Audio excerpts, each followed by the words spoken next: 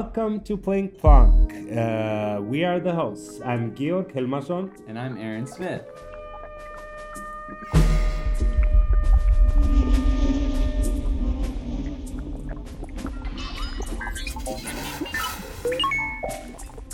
Today we have a fantastic and interesting friend from across the river. Our friend living in Cambridge, Julio Zúñiga.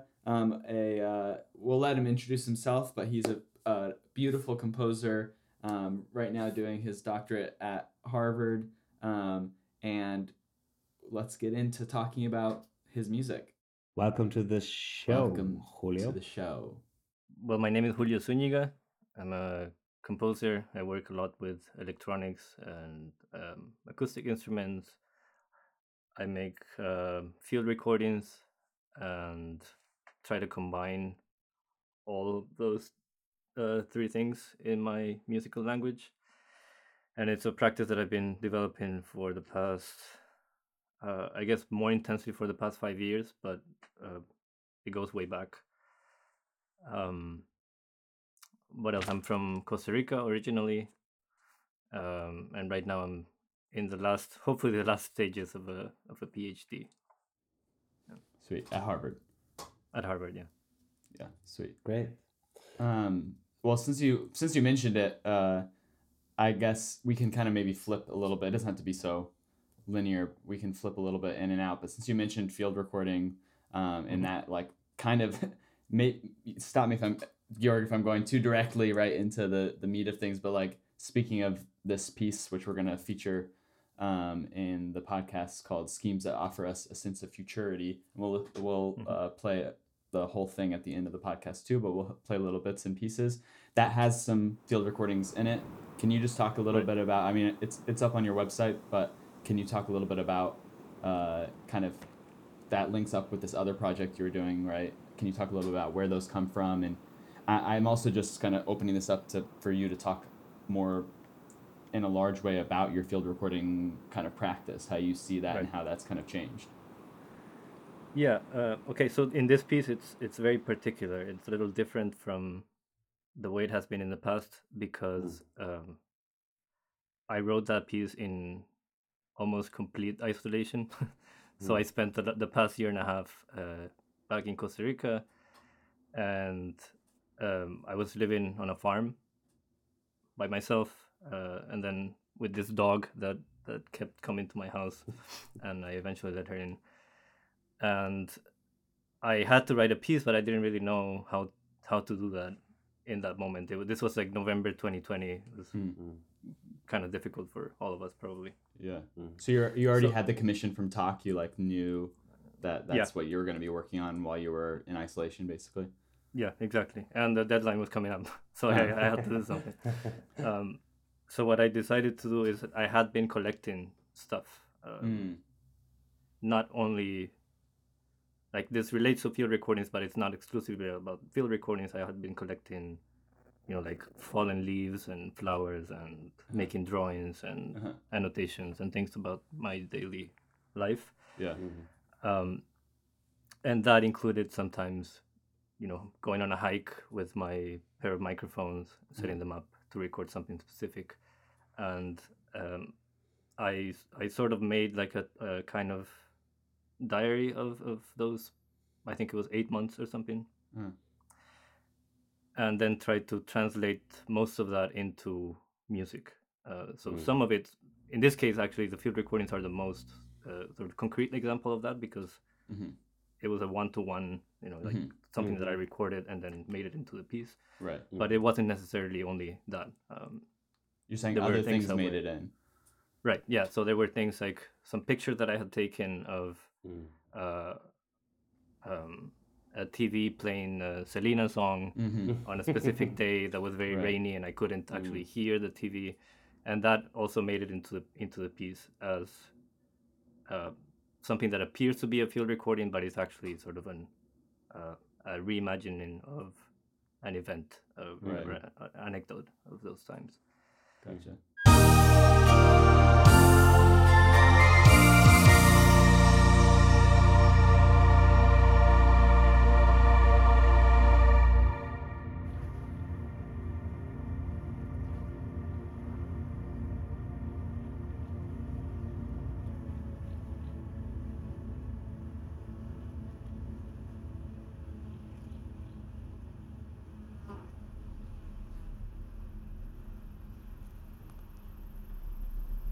Yeah, and talking about it a little bit more broadly, um, I think that in the past 5 or 6 years or so, I've been interested in uh, sort of changing spaces within the piece. Mm. And one way of doing that has been through the use of actual um, recorded spaces. So the piece can be living in a very sort of enclosed Mm-hmm. electronic environment, and then it would open up to uh, to a very open field and outdoor area, and then it would close Yeah. up again to a different space and things like that. And that happens several times within the same piece usually. So it's almost like traveling, like they're like snapshots at different places. Yeah, exactly. Like opening windows to Yeah. entirely different spaces. Yeah. But also it was making me think of too in this piece, but also I feel like other pieces of yours that I know, it's not only just space, but it's also like a time, to a specific time. And I mean, maybe you know, it doesn't necessarily, I think you said before that it's not necessarily a COVID piece, but like there's definitely like some kind of time element that it's looking back on. So it involves not just showing snapshots of places, but it's also like memories in some way. Would that be a is that something you were thinking of?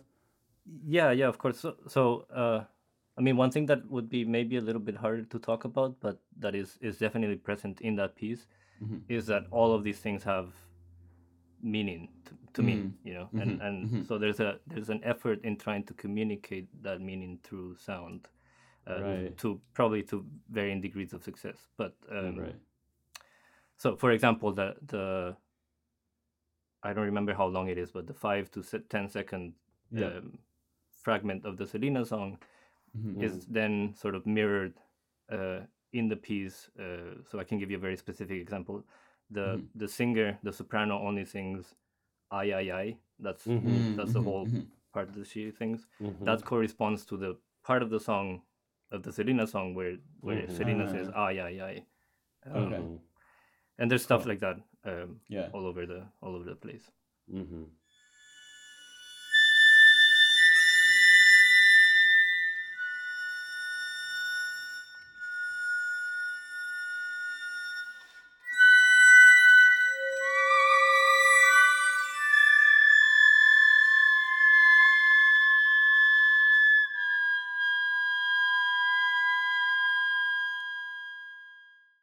And is that like so? So just, I mean, right before the ending, there, I know we are jumping way ahead, but it just struck me like, wow, this is strange. That must come from something, that really specific harmonic moment right before the kind of last page.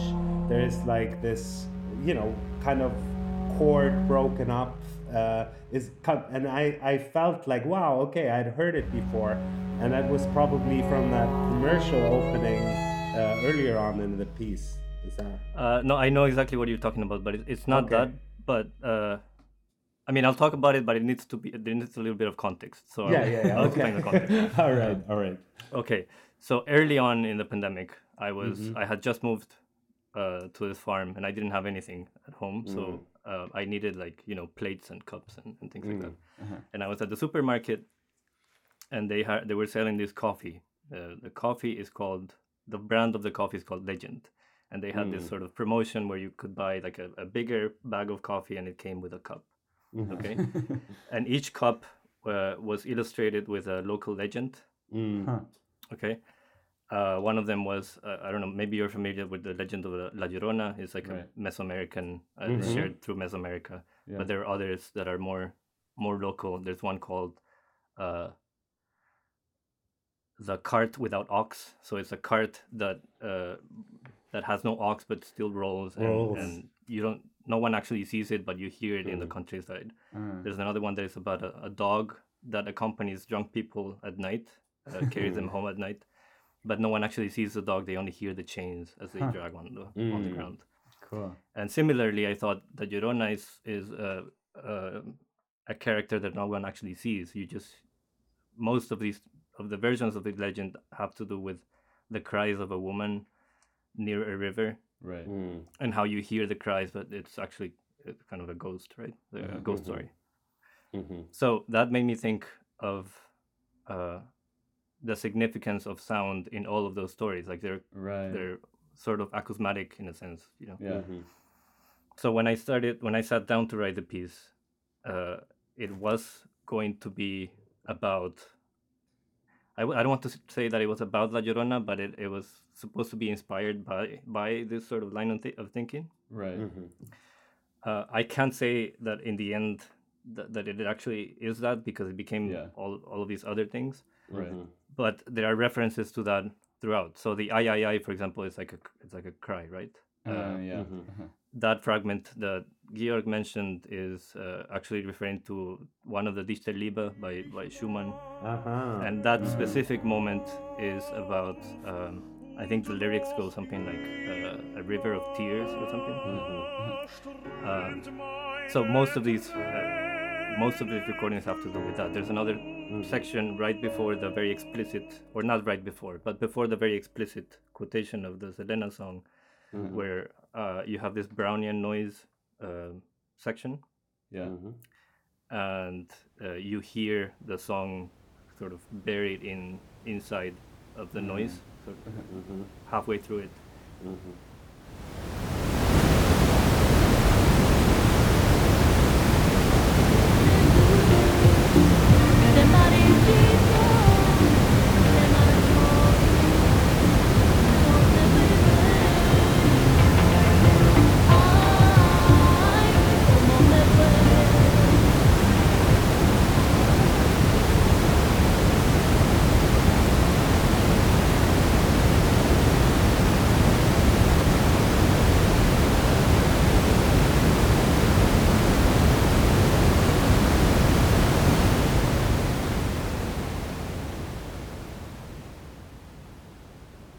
And that had to do with something similar, which was a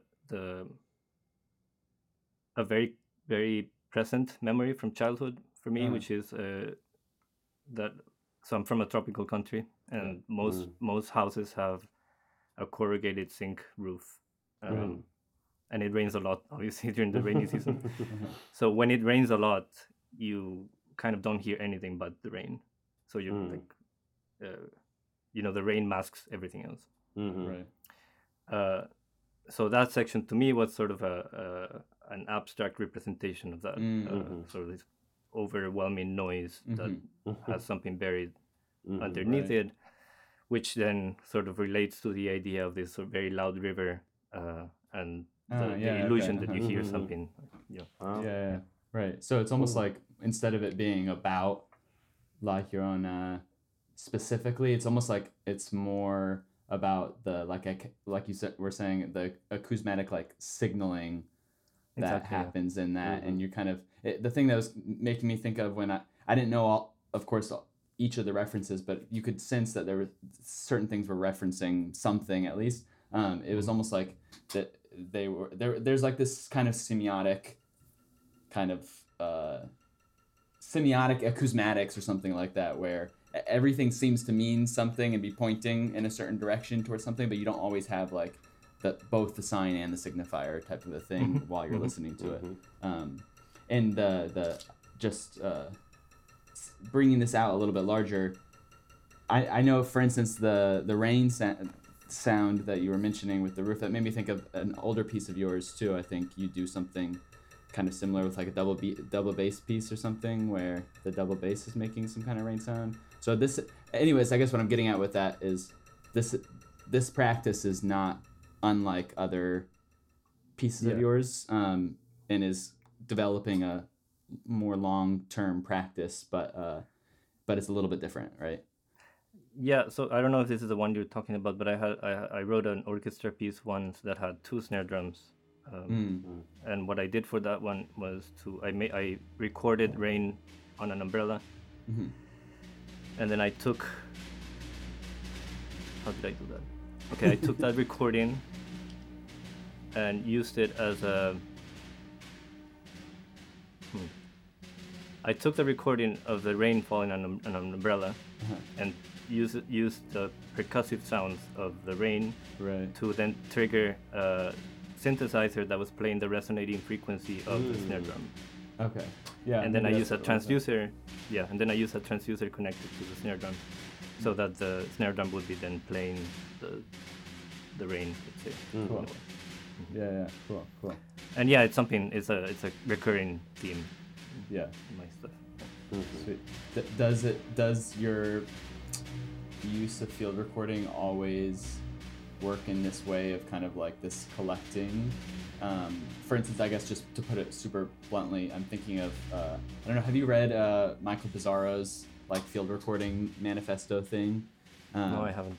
He has this. I think it's a really interesting kind of like breakdown of different kinds of methods or questions one asks oneself when field recording.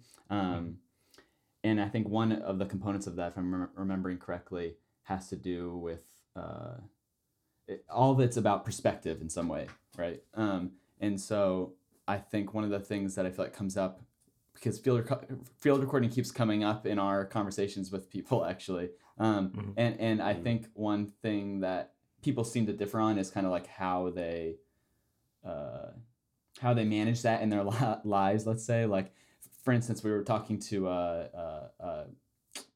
let's say a noise artist guy in Western Massachusetts, Howard Seltzer, and he was saying he hates the term field recording because he thinks it implies like that he's always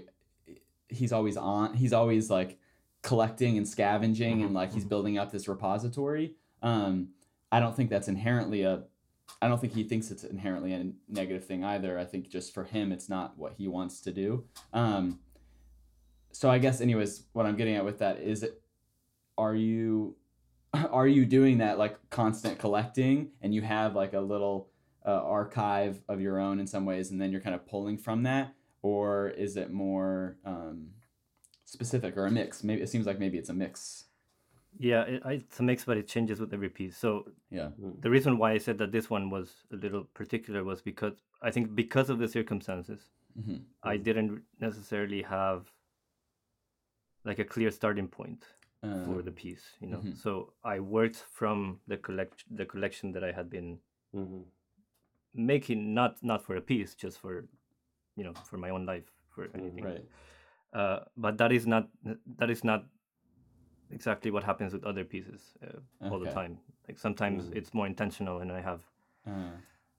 So let's say, for example, in this example that I gave of the rain on the umbrella, of course that was an idea that I had beforehand, and I sort of set it up so that Right.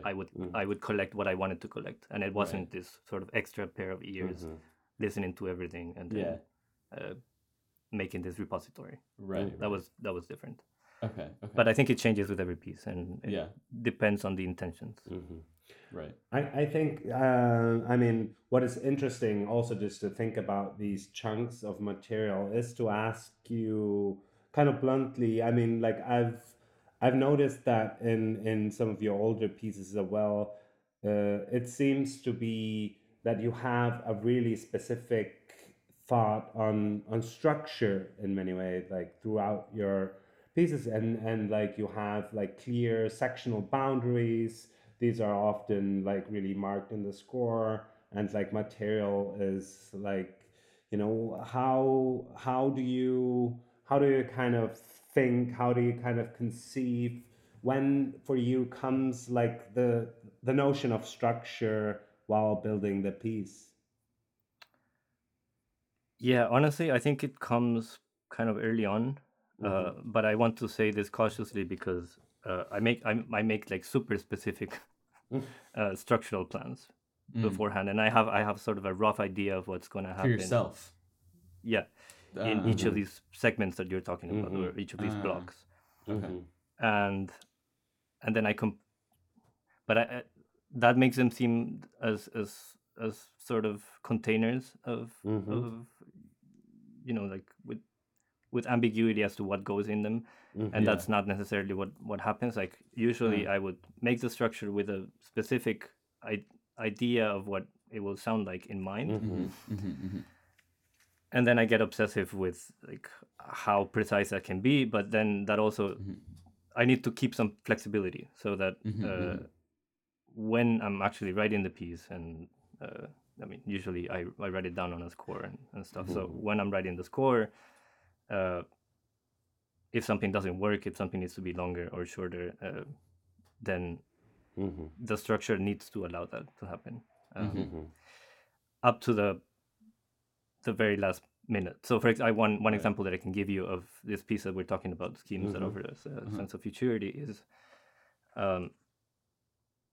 up until the day of the recording. So rehearsals, everything went by, and then the day of the recording, there's another section that we haven't talked about, that is this clarinet multiphonic that I developed with the clarinetist in conversation with the clarinetist.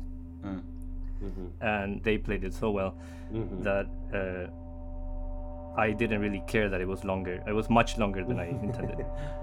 Okay, so the structure of the whole piece had to allow for some flexibility in terms of the weight of different sections. And what I decided to do in the end was to keep the recording that we had made of the multiphonic the way Madison had played it, and then sort of balance that out with shortening the brown noise section of the one that is supposed to represent this sort of heavy rain or a river or something like that.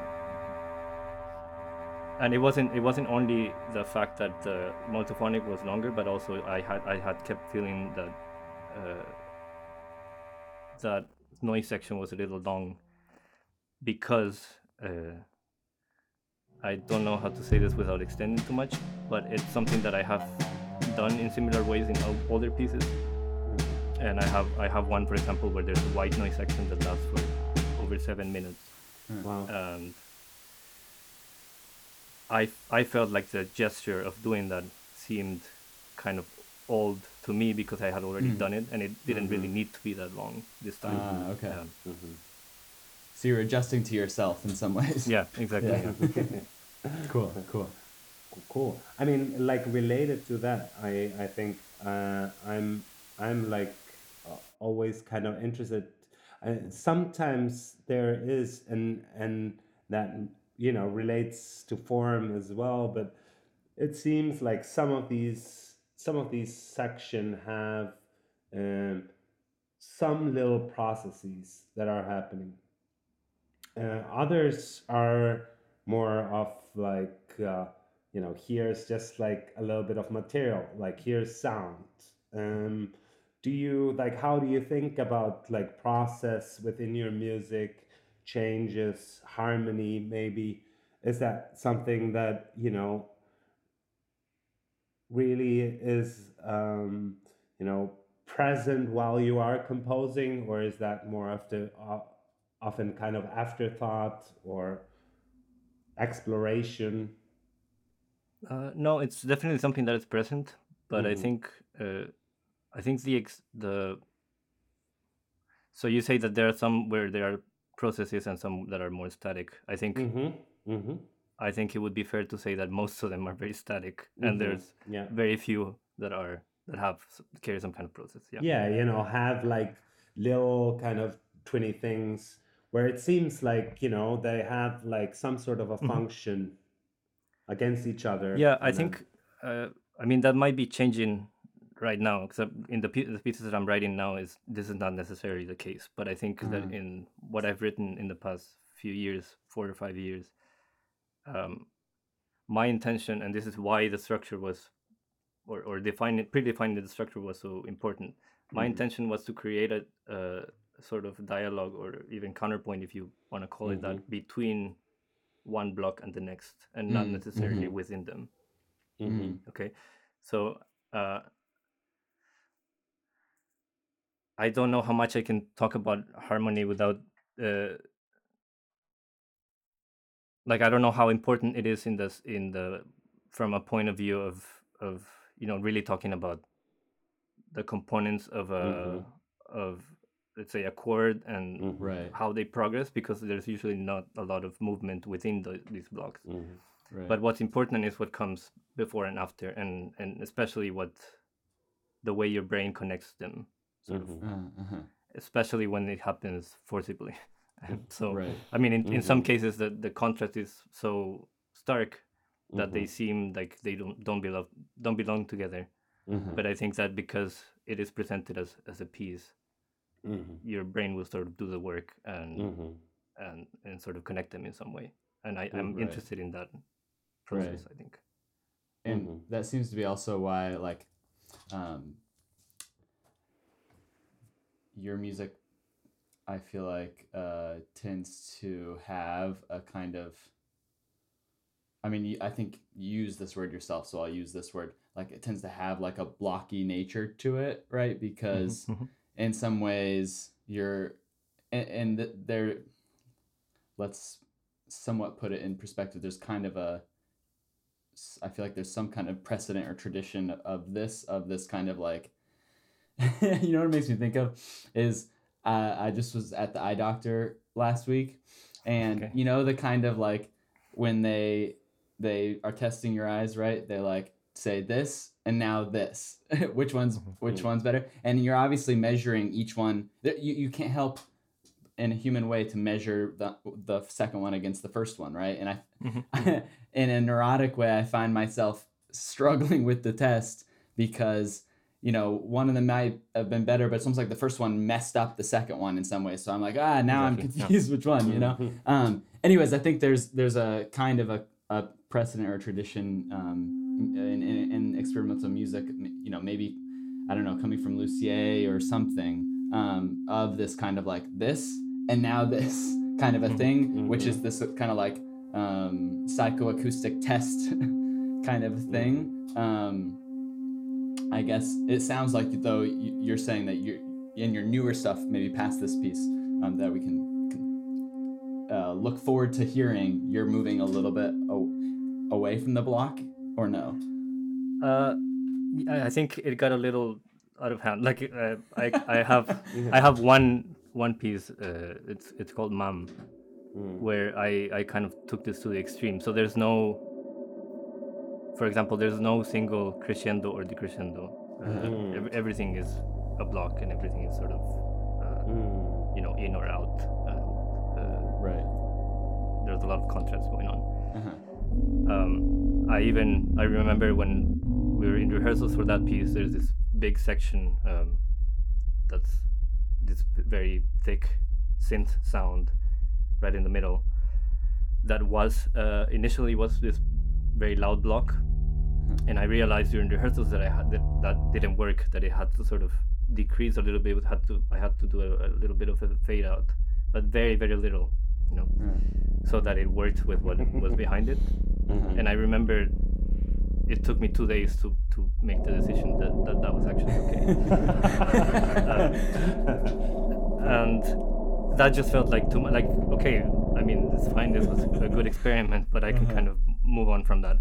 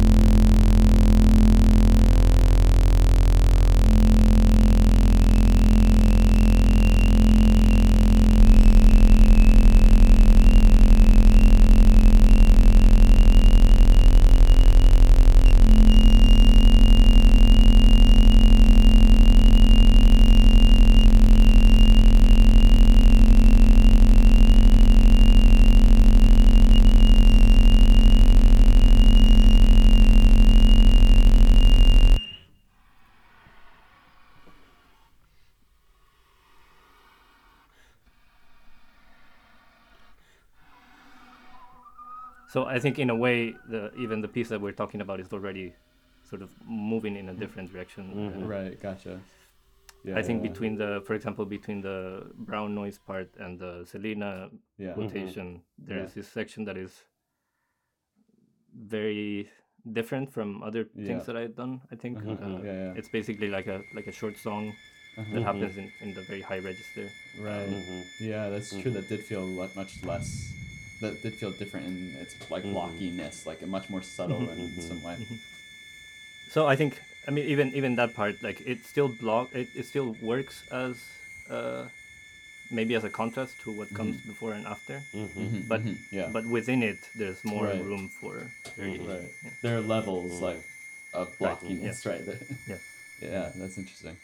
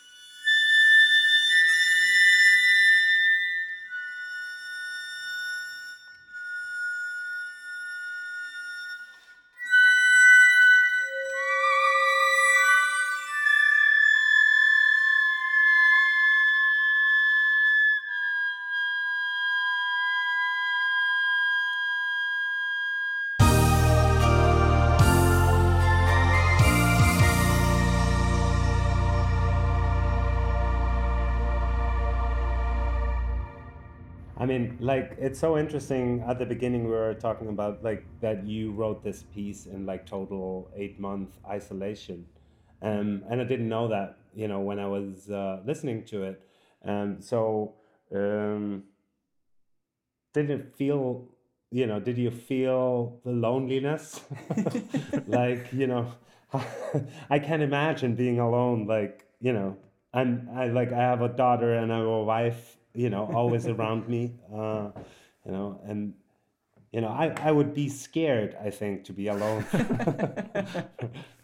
Or You mean, did I feel it while I was writing it, or in the piece, yeah, or? no, I mean, like, that would be like maybe my next question, but the personality, like, did you cope well yourself? I mean, I've definitely felt very isolated. I think something interesting happened where I hadn't been listening to a lot of music before this period, and during this period, it just felt so enriching to engage with music again, and with art Right. in general. Yeah, that's And I think interesting. and I think if there's a way in which the isolation is transmitted in the piece, I think is mostly through a sense of gratitude. Like I'm really grateful that I can do this, and that like we can sort of communicate in this way. Right. I don't know that there's any, at least explicitly No. moments that should elicit loneliness or something like that. I don't think. Uh-huh. That's the case. Right. Well, also, I guess in some ways, pushing things a little bit, maybe somewhat back to bio in some ways. I'm also interested, like we were just talking about a little bit earlier about this kind of maybe implantation of memory, or kind of even, I don't know, would you say like there's some nostalgia or something of a past life, or a family, or of an upbringing or something like that. Can you just maybe tell us a little bit? I'm curious to know. I don't think I know personally either. Like what was your upbringing musically like, in terms of, do you have like, is that where some of this kind of holding on to memory and then type of a thing, is that where this kind of idea starts from childhood, let's say? I don't know if I can answer the last part, but I can talk about the upbringing a little Yeah. bit. Maybe it will Yeah. maybe it will answer itself. Mhm. Let's see. Yeah. Yeah. So growing up, when I was growing up, both my parents worked full time, so I spent from ages 3 to 15. I spent half my time at my aunt's place, and then my parents would pick me up, and the rest of it I would spend at home. But most of my, let's say, like active waking hours after school, I spent at my aunt's place. And my uncle and my two cousins play guitar, so there was always a guitar around. Cool. But it was kind of this. I mean, it was around, but it was not. I wasn't playing or Yeah. anything. It was this thing that was just there. Yeah. I was more interested in drawing actually as when I was a kid. And then eventually I started getting more interested in it, and I started playing. I played guitar. So initially I played electric guitar, and I played it in bands for some time before going to university, where I had to choose something different because I couldn't study that. So I started. My first major was in classical guitar. Oh, really? And I Okay, I did. didn't even know that. Yeah. Yeah, and I did 2.5 years of that. And then decided, by that point I had started taking composition lessons, and I decided that I liked that better, but I couldn't do that back home. Right. So that's when I left.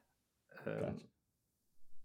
There is, I think, I have a lot of memories from the music that my uncle and my cousins played. A lot of very good memories of the music that my parents liked, for example, and they played at home. So I know we're not talking about this piece, but there's another piece. No, that's for great. example. Yeah. We can talk about anything. It doesn't have to just Okay. be this piece. Yeah. Yeah. Great. So there's this other piece. It's sort of recent as well. It's called "Stars from the Earth, Stars from the Stars," where similar to what happens with the Selena fragment in the piece that we started talking about, there's a little quotation that's from a song. In this case, it's sung by Mercedes Sosa, this Argentinian singer.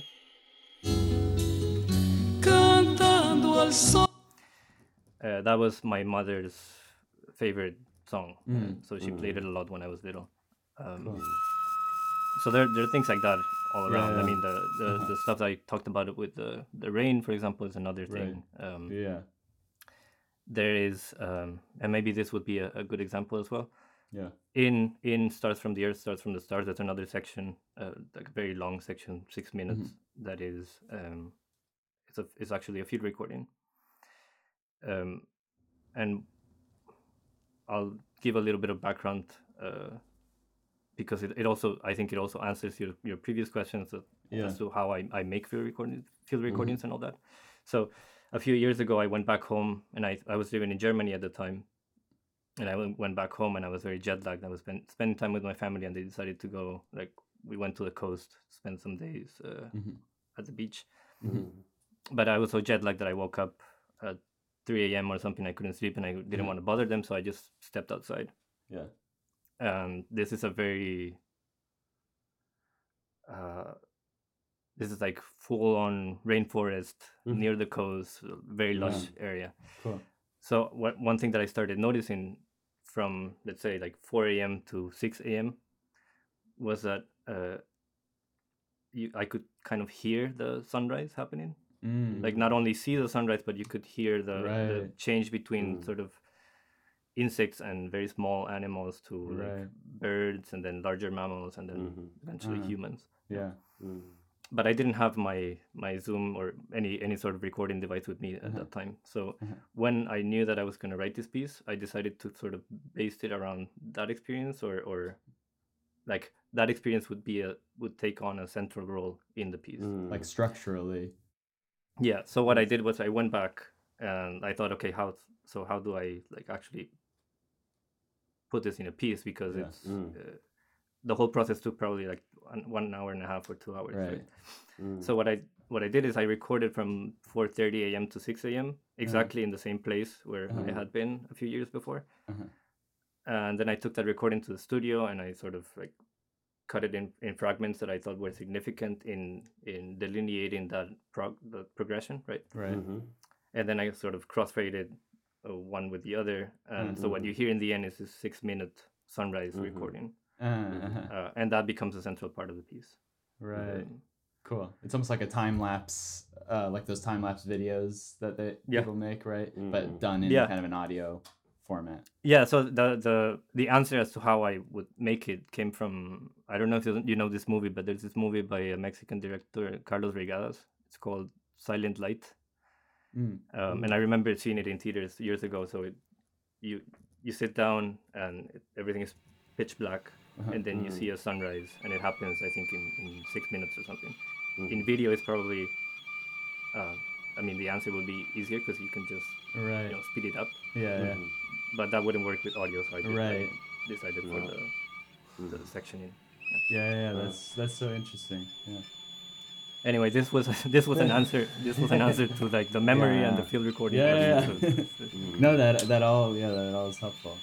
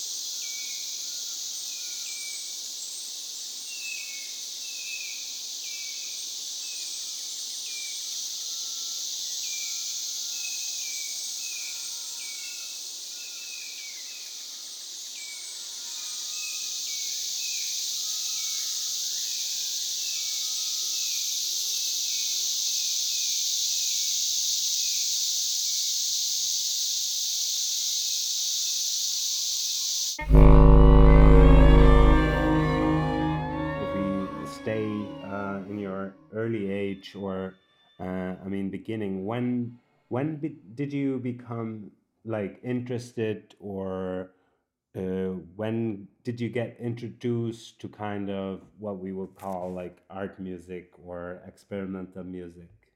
When did things start getting weird for you? I think I was probably 18, 19, something like that. So it was kind of an interesting period because like I said, I started playing electric guitar, and if I could have studied that in university, I probably would have done it. But I couldn't. I had to pick like it was a very traditional university, so like I had to pick something different. So I started In Costa Rica. Yeah. So I did classical guitar instead. Gotcha. And I liked it, but there was something missing from it. You know, like I didn't have the experience of playing with others as much. I didn't have like my guitar pedals. Right. You know, and eventually I started taking composition lessons with someone who was an electroacoustic music composer, and that sort of opened the field for me, because then I realized that I could use sort of the knowledge that I had from this thing and from this other thing, and sort of combine it and make this other, you know, like have this other practice that seemed really interesting, where I could combine computers and sort of knowledge about audio equipment and actual playing and the sort of more traditional notation composition that I had been studying privately. Gotcha. That was probably around 19, 20, something like that. So you said you left Costa Rica shortly after starting composition? Yeah, I was 21. Yeah. Oh, okay. And before that, my only access to experimental music of any kind was through there are all these pirate websites that I don't even they probably don't exist anymore, but there was this Argentinian website where they had like, I don't know, the whole collection of it wasn't even that new, but it was like Schoenberg and Ligeti and that wasn't really accessible to me in university, but I could access it, find it through the internet some other way. Yeah, I also knew some people, I think 2 or 3 people who had left before me. So talking to them was very helpful. Right. What was the music? You said you were playing in bands and stuff before that. Like what kind of stuff were you guys doing? Like, were you getting together with your friends basically and like starting like kind of garage band type thing? Yeah. It was mostly rock music. I played in a couple of blues bands as well. I studied a little bit of jazz. Do you still play? Not that much. I have a bass guitar now that I play. Cool. Occasionally I play guitar. Yeah. Oh, cool. Sweet. Cool. Do you think, in a similar way, do you see that, like, I can see now that you explained it, how that kind of period was integral to this kind of fusion of, you know, all these disparate things into what you do today. Do you see that as essentially just that, like it was just that music or that kind of playing was a thing from the past, or is that a thing that you see as that kind of informed what you do today, or do you see that as I guess maybe what I'm asking in some ways is like what if Julio started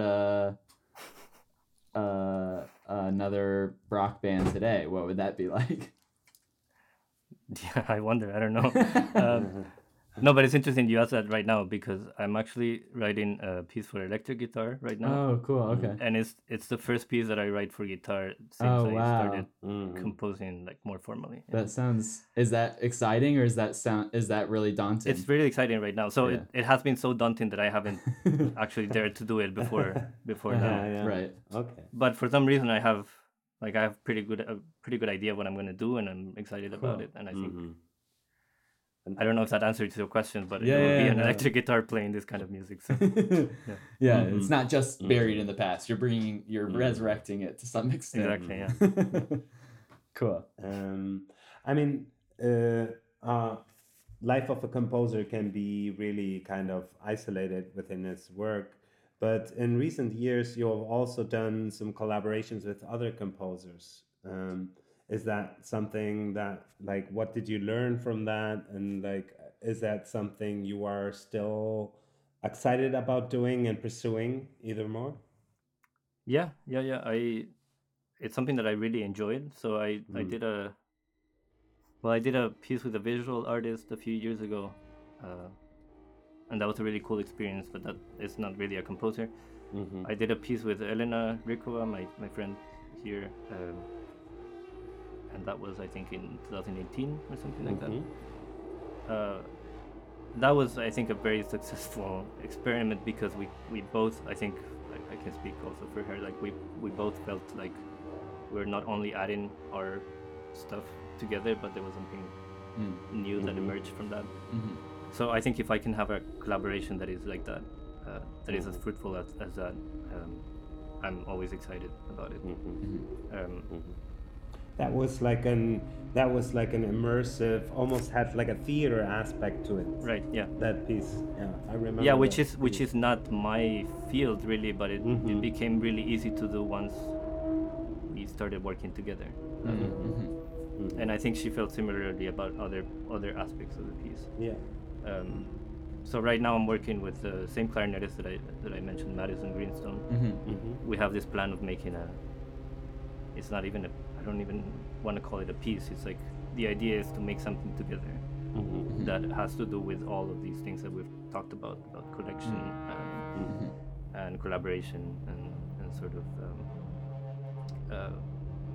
incorporating different media. So I think the final product will probably be something like an album with added stuff. Cool.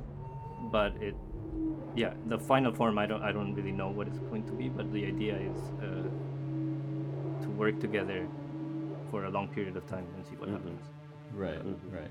So I think I've had such a good experience doing that in the past few years that I would like to always have at least one project like that. Right. Right. Yeah, that makes sense.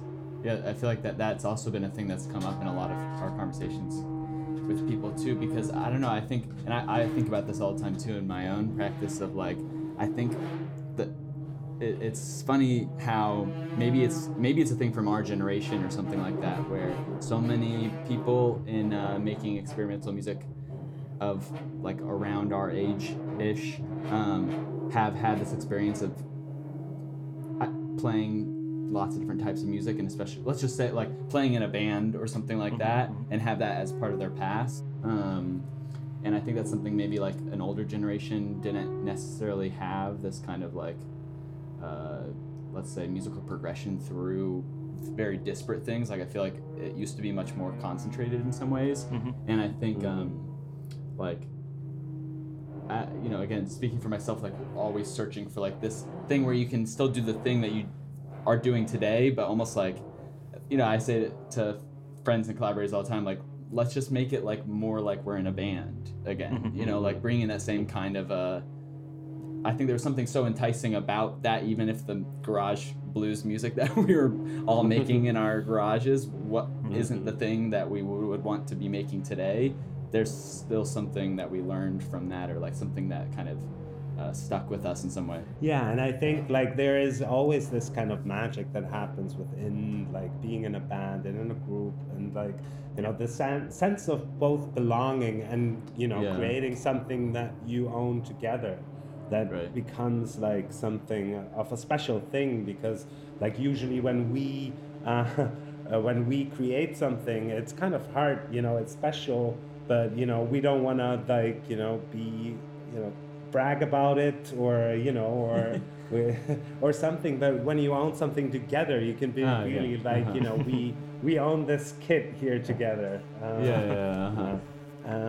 There's something special that happens both within the energy of creation, and then like kind of the you know, bearing, when it had, you know, when it bears its fruit, at the same time becomes like rewarding in another way as well. A joint investment in a thing. Yeah, I would love to play with people more. I think, I mean, maybe this is a dumb excuse, but I feel like I have moved around so much that and playing with other people is such a, it requires such an intimate environment Yeah, for it yeah, to be yeah. like what you're saying, for it to sort of explode Totally. into this really special thing that I feel like I haven't had time to be like, okay, so Right. I'm doing this with you and you and you, and like we Right. get together every day, like, or every week, and Yeah. maybe something happens, maybe not. It feels like everything has been Right. a little more hectic than that. Yeah. Hopefully, at some point, Yeah. I can do it again. But Okay. I also wanted to touch on something that I think is related to a question that you asked earlier, Georg, because I feel the same way about. I agree that the work that we do is sometimes kind of isolating. But one thing that happened, and it's maybe counterintuitive, but one thing that happened during isolation, especially when I was writing that piece, was that I really actually came to value that type of work again. I'm pretty sure that I feel very comfortable doing that as well. What, sitting in a cabin by yourself type of a thing? Yeah, not necessarily in a cabin, but just composing by myself, Yeah. making music that someone else will play, stuff like that. Right. Yeah. So you fell in love with that process again. Sort of, yeah. Cool. Yeah. Cool. I mean, and one interesting thing that like I both wrote down. I think this is like 10-minute piece. It's probably one of the you got shorter pieces than that. And I'm just like thinking about length. Usually your pieces aren't that long. Are they? Well, right before this one, the schemes piece that we're talking about, the previous three pieces that I had written were all around 15 to 18 minutes long. Okay. And not only that, but they were part of the triptych. So the three of them together are something around 50 minutes or something. That felt kind of long to me, but I don't know if you mean longer than that. No. No, I mean they seem like I would say long, normal size pieces, but I mean pieces before that often were shorter. Yeah. Or- When do you mean? Um, Because so maybe I can talk a little bit about this too. Yeah, So in the last few years here at Harvard, I've kind of used this space to experiment more freely. Like I can kind of, I feel like I can kind of do whatever I want. So one thing that I did in the past few years was I composed parts of what would then become longer pieces. Okay. So for example, in this piece that I mentioned, Mom, it's for piccolo flute, contrabass clarinet, and cello, and electronics. There was previously a piece for piccolo flute and contrabass clarinet that was one piece, and then there was a cello piece with electronics that was another piece. But I composed those two knowing that they would then sort of come together in this longer one. Oh, okay. So they do exist as shorter pieces, but they serve the purpose of this longer one. Okay. So they're not just like sketches that they are like their own entities, let's say, but like they still informed something that was like a more, I don't want to say advanced, but like a more full version of that experimentation. Yeah, exactly. Yeah, so I've done shorter stuff, but it's usually like a step toward Okay. larger. Cool. Gotcha. Another thing that I was thinking about that's kind of another step away, if that's okay, is this schemes piece also comes from this piece that you did with a friend of yours, or this thing for Phonema, right? Where it has, like you were saying, that in this diary idea, you took some video of stuff, and if you will link to the talk video as well, and in that you even did you edit the video for that, or that's your video material, right? Because Which it one, has the talk basically video? for well, like it has these parts where like the when the Selena song comes on, it has the waves, and it has I think maybe one other kind of image from outside of the rehearsal space or whatever. Yeah. And it Yeah, seems I very edited similar. the video. You edited it, yeah, okay. And then I saw your on your Vimeo like these diary kind of things, right, of these different places. That's very much in line with like all the things we were talking about in terms of capturing and collecting memories and then fusing them together into different things. Yeah. Do you, and also folding in the piece with Elena, and maybe these more kind of like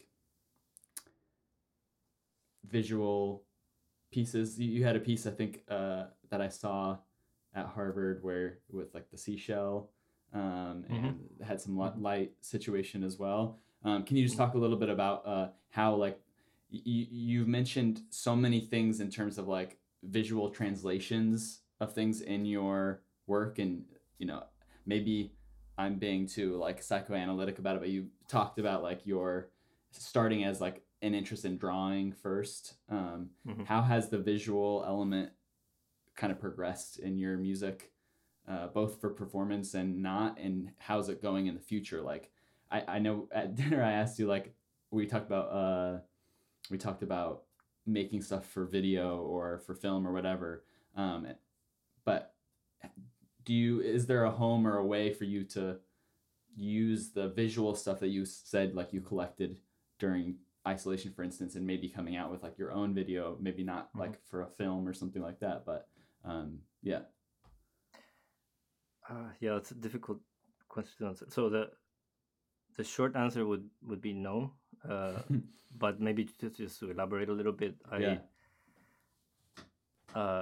with the diary, the thing that I made for Phonema with Danny, my friend Danny Walden, right. That was really fun. It was really fun to edit these videos, and it's something that I like doing, but it's for whatever reason it has remained sort of separate from the more musical practice. In the case of the tag video, for example, I understand that I think some people have mentioned that it seems like more than a simple video documentation of the piece. Yeah. Right. But I was honestly just thinking about it as video documentation. Right. And with the piece with the seashell is actually the one that I mentioned for piccolo and contrabass and sine tones, that then became part of the larger one. Oh, right. Yeah. Okay. So what I have done in the past is stuff like that. So if I don't know if you remember the piece well, but it's basically it starts in darkness and then there's like a spotlight on the seashell that then fades away, and that's kind of it.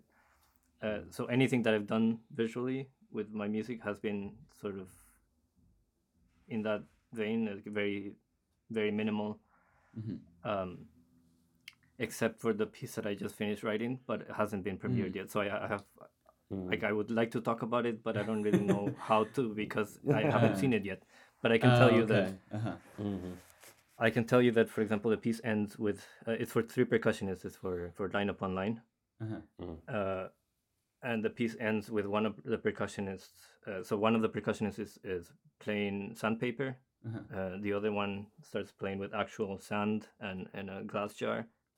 And then the third percussionist has like a lump of clay, a very wet lump of clay that is mic'd and going through a vocoder that is also then being fed by a mic on near his mouth, the percussionist's mouth.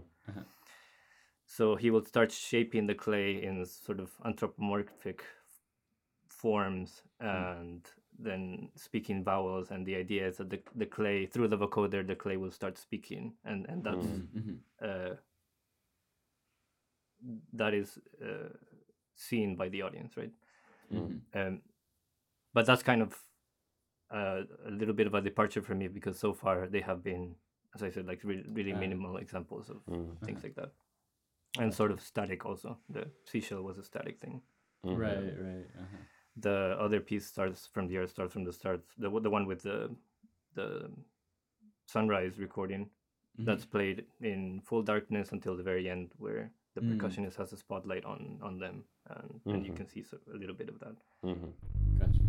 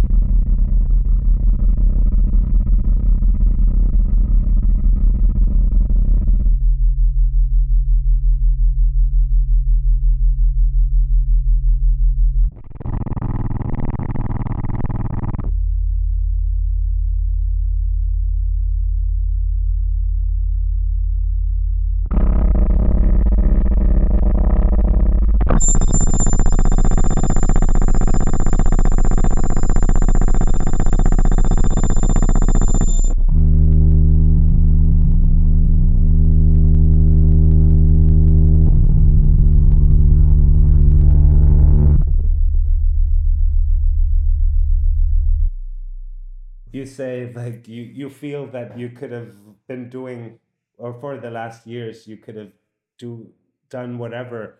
Has it been at like Harvard? I mean, like who has been like your main teacher, and like, can you expand a little bit on like kind of the camaraderie that happens Sure. Yeah. inside of your department? Yeah. So my main teacher is Haya Chernovin. Mm, I've also studied with Hans Tuchku, mm, more more the electronic side, but I've also taken lessons with Hans. mhm, That happened though in my first. So this is my 6th year. mhm, Uh, that happened the first 3 or 4 years, and so I haven't taken lessons with either of them since then. Mm. mhm, But I did. I feel like the there's a very nice collegial and friendly environment in the department that I've been mhm, privileged enough to have. So I've learned a lot from my colleagues. Basically, is what I'm saying. mhm, And the other part that allows for what I was saying of like being able to experiment more freely is that I feel like the residence that we have give us is also again like a really privileged environment in the sense that we have this usually these very good ensembles coming here for a week, and mhm, I mean there's a little bit of pressure, but Yeah. not that much. I can kind of bring sketches and we work on them together, and maybe something cool will happen, some maybe not. mhm, But regardless, they're here for a week and we can sort of experiment together. mhm, So that has been definitely very very useful to me. mhm, Um, and in terms of my colleagues, yeah, I don't know. I think it's not only that we're good friends, but also I think we all really respect and value each other's work, and so that has allowed us to have really interesting conversations. I think we kind of all grow together. Yeah. That's maybe what I can say. Cool. Nice. Thank you so much, Julio, and Yeah, thank you. enjoy Boston. Thanks. Yeah. No, thank you again for Yeah. for joining us for this and taking the time. And course. yeah, I'm excited to see how these new pieces that we are kind of pointing to in the future are going to be like. And yeah, Yeah, thanks for the invitation. I really appreciate the interest. for sure, for sure.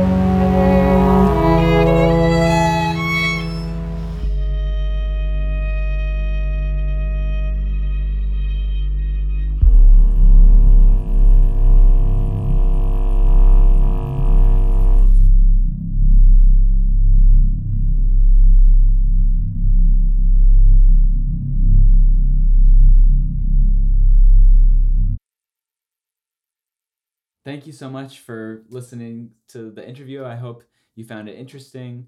Be sure to find us on all the socials.